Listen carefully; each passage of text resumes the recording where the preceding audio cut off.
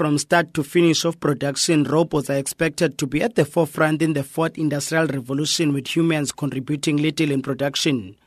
The education system is also expected to be affected, as online teaching is expected to dominate in providing skills to build these robots. This will also mean less expenditure on the side of government in infrastructure of schools. But the biggest fear of this robot revolution in the manufacturing sector is job losses.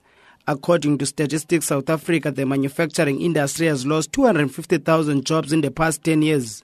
One of the panelists in this Indaba from National Technologies Implementation Platform, Dirk van Dijk, says people should change their mindset instead of spending much time at university, but equip themselves with skills of building these future firms dominated by robots.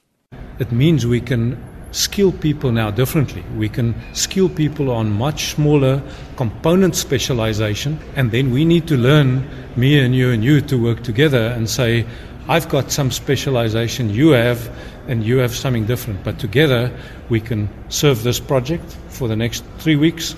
We move to that project. So this is the future of manufacturing, is project-based employment, much more flexible all over the world actually. So we don't need to be bound to the borders. We can work anywhere in Africa where we're going to create these future factories. They're going to need ongoing. One of the biggest automotive industry giants in the country, with headquarters in Uitenhage in the Eastern Cape, VW, has started using robots in assembling vehicles.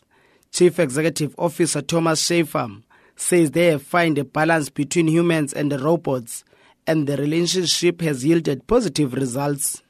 Less breakdowns, less maintenance, and better ergonomics for the people. So we have, for example, augmented reality glasses that operators can see, computer enhanced, if there's a fault at the vehicle, and they can get detected earlier, less rework. Or you have human-robot cooperation. There's a robot working next to a human, lifting the heavy stuff. And the real important work gets done by the human with the hands, no? But the stuff that affects the back is done by the robot. The use of robots will also mean people will spend less time in the workplace.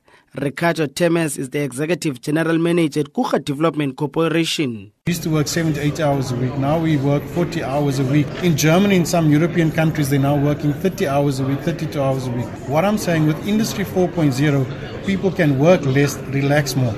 The manufacturing sector is contributing just over 13% to the gross domestic products, below the 25% needed to sustain economic growth. In Port Elizabeth.